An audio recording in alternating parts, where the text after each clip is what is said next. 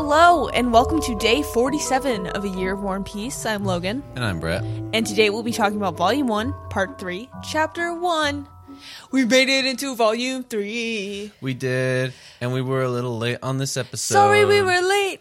I've had a lot going on in my life, and I needed to take a break from making a podcast to deal with all the things I had going on in my life. But we're back, and we're on Chapter 1 of Part 3.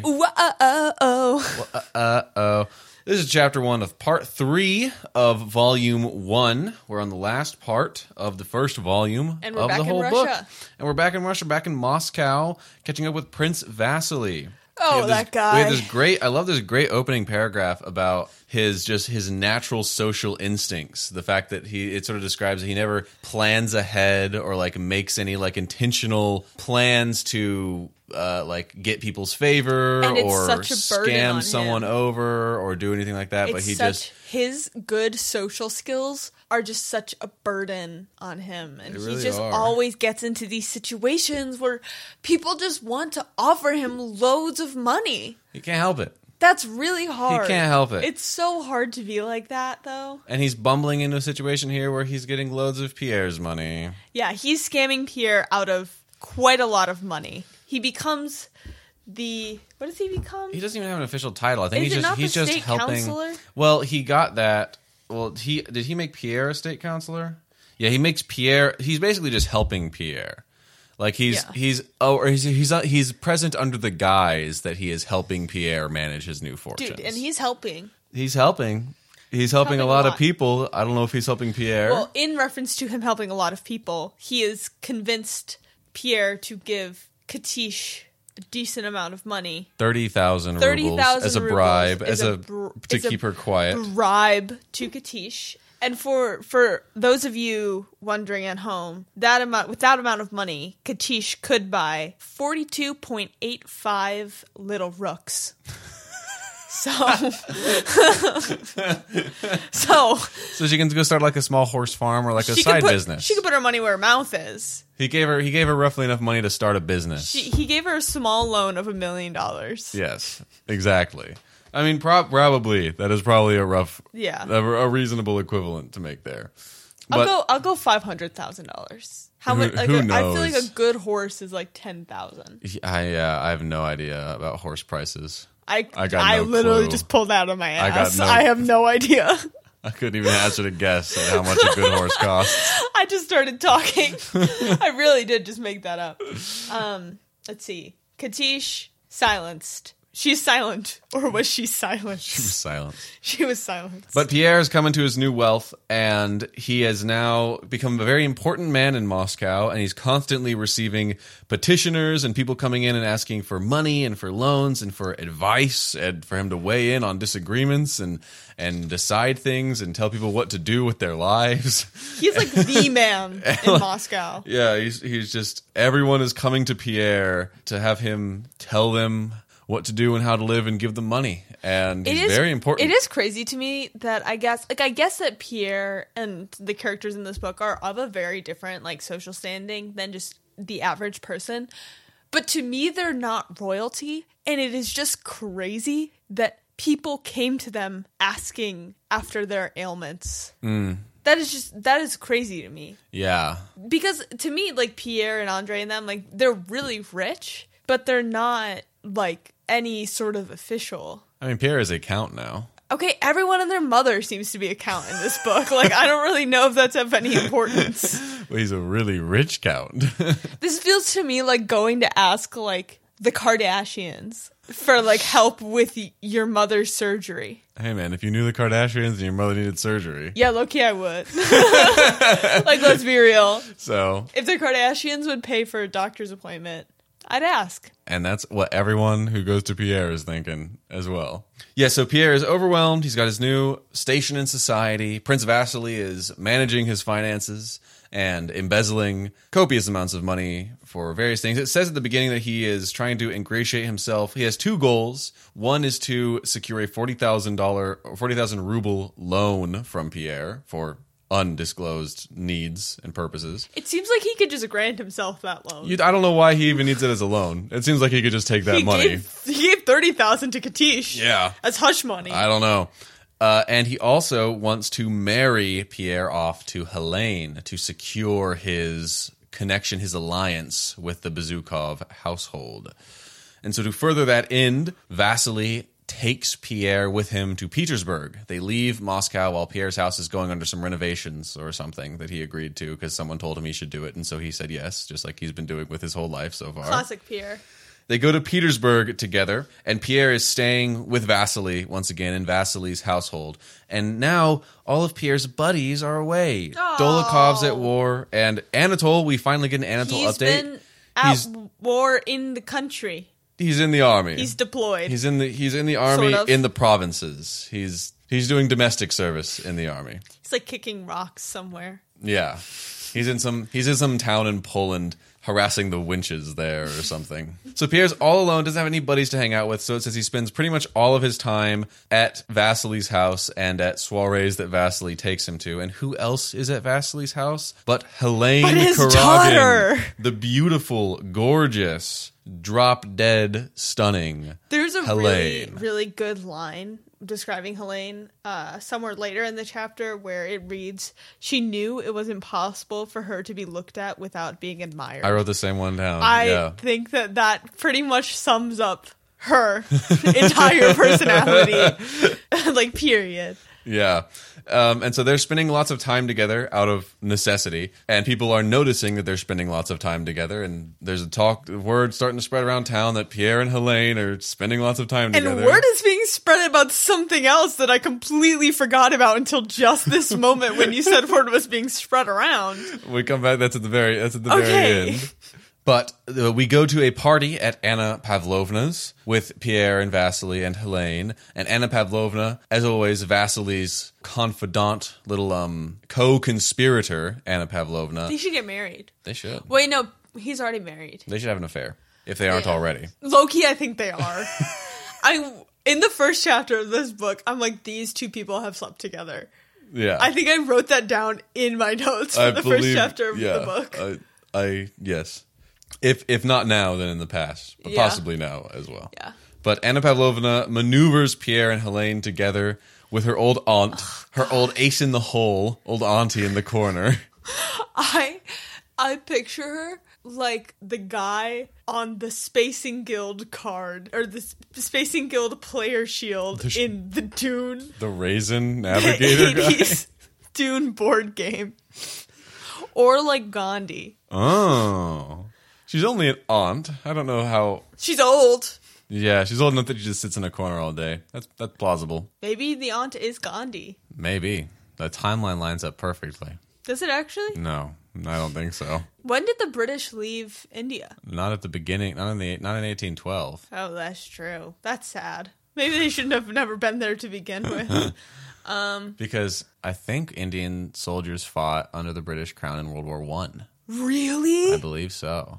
Something I wish that the U.S. schooling system did is when I took several world history classes, just like in high school and in college, and something I wish how it was taught, instead of going region by region, was like year-ish by year, because sometimes I will think about two historical events in my head that take place at completely different times. Mm-hmm. And like the fact that Napoleon was the guy who sold the land in the Louisiana Purchase. For some reason, that is just insane to me. Yeah. Napoleon also discovered the Rosetta Stone. That was discovered during his invasion of Egypt. Are you shitting me? When Napoleon went to Egypt, he brought a ton of archaeologists and scientists with him, and they sort of founded modern Western Egyptology. And part of that was they discovered the Rosetta Stone. Whoa. I wish you guys could see my face when I was just told that. I wish they could too. Wow. The Rosetta Stone thing, wow. Napoleon did a lot of shit, man.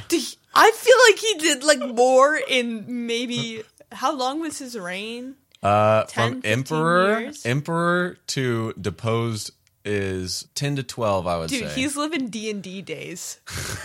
He really is going to full adventure and day in. He's a full adventure and day every day. Okay, we're anyway, off track. Back to the chapter. Pierre and Helene are maneuvered to Anna Pavlovna's old aunt. Oh, right. And I said the old aunt looks like Gandhi in my yes, head. old aunt looks like Gandhi. She looks like a raisin. Yeah. I do think this passage I think this line is interesting.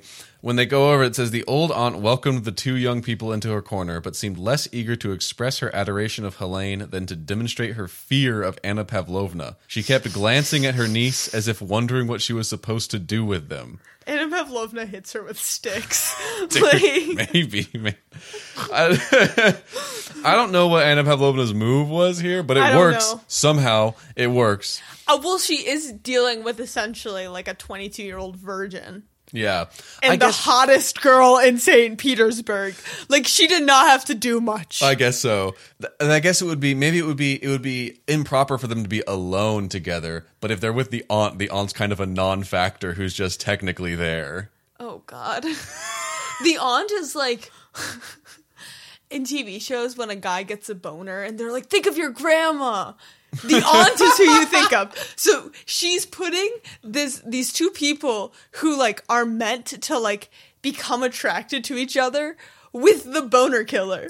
Well, whatever Anna Pavlovna's plan was, it works. The aunt reaches for a snuff box because it's getting a little bit too much for her. Snuff, her inhalable, snortable tobacco. It was drugs. Very hip among the wealthy people.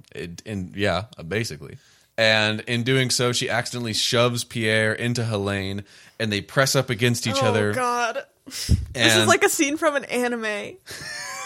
Pierre looks at Helene, and it says what he saw, that for the longest time he had seen her as kind of this marble, untouchable object to be observed but not interacted with. Oh, wow, Pierre. And it says when he gets so close to her, he sees her breathing, and he sees her neck and her shoulders and her breasts, her exposed bosom.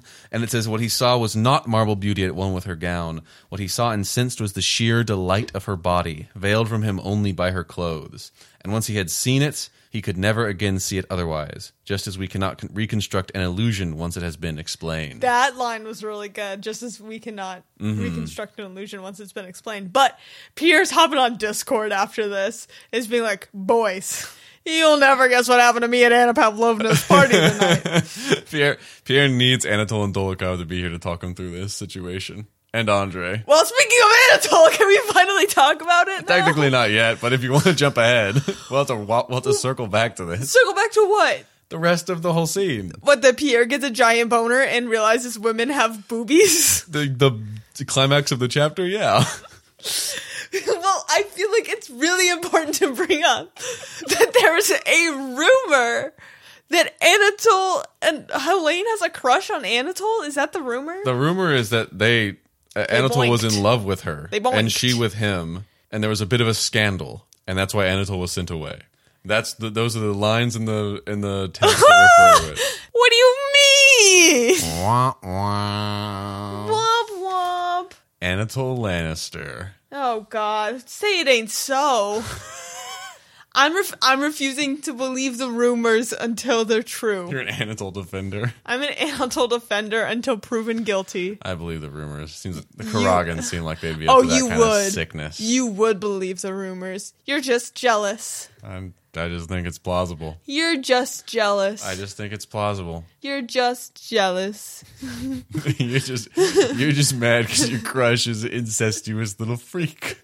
You're jealous that my crush is not an incestuous little freak, so you're starting rumors. I didn't start it. You're starting the rumors that he is. I didn't start anything. You're going to let the listeners believe that. The listeners can decide whatever they want. I'm just putting an opinion. I'm just asking questions here. Drop a like below. Like this podcast if you don't think Anatol has had sex with his sister. Wait, no, don't like it if you don't. Like it regardless. Like it if you listen to it. Like the podcast. No. Go to Instagram and comment if you think Anatol had sex with his sister or not. But yes, back to where we were. Sorry, back to Pierre discovering women are actually people. That's crazy. Number one, we should talk about that. But it says that he finally realizes that Helene isn't just a person floating in the background and in parties and in the sidelines of his life, and that she's a woman who might belong to anyone, yes, even to you, in Helene's hypothesized thought words in one section of it. And he decides, realizing that Helene is attainable and that she could actually be his partner and that he could have her, as it were, he decides that she must become his wife. As it always happens. Hey man, he's like a 23-year-old virgin. He's never known the touch of a woman. And the most beautiful woman in Russia is schmoozing up against him in her low-cut blouse. Pierre's on his ultimate incel behavior right now.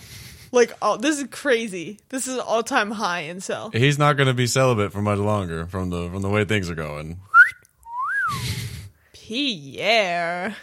Oh, Pierre. Oh, Pierre. But he gets totally swept up in the first boner he's ever had, in the eroticism of encountering a woman. He's ever had. The eroticism of realizing that women have boobies and that maybe you can touch them if you ask nicely. Ugh.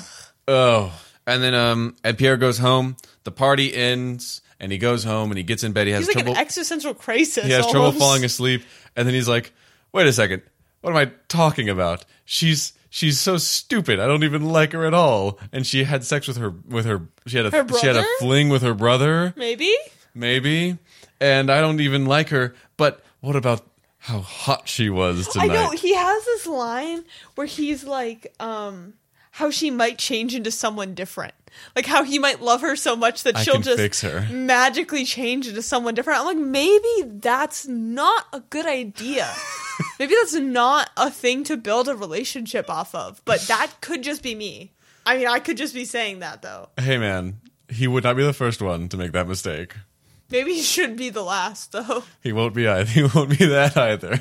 I can fix him. I can change him. Cast your votes now. Do you think Pierre can fix Helene? Pierre's having one of those moments where girls go out and buy an entire new wardrobe for their boyfriends. That's what Pierre is wanting to do to Helene. Yeah.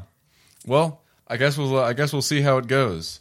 But every time he tries to, he's throwing himself about in bed. He's having a moment.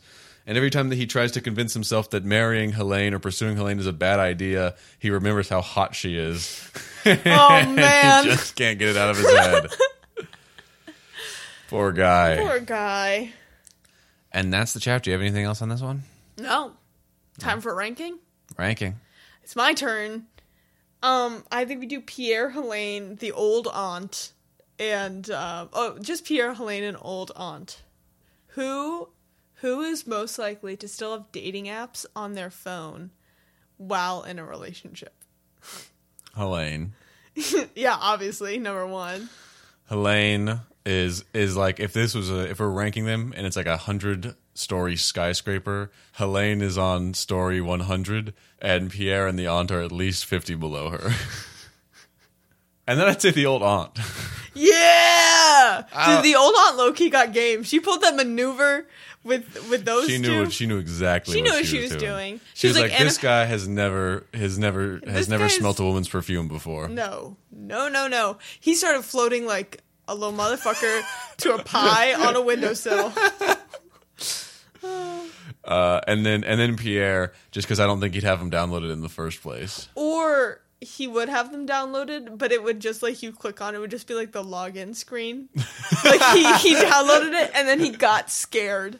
But yeah, I'd say Helene by a country mile, and then the old aunt, and then Pierre. If Pierre has it, it's by incompetence, not by malice. Oh, Pierre. All right, is that it? That's all I got. Okay. All right, that's chapter 3, or that's part 3. Chapter 1. We will see you guys tomorrow.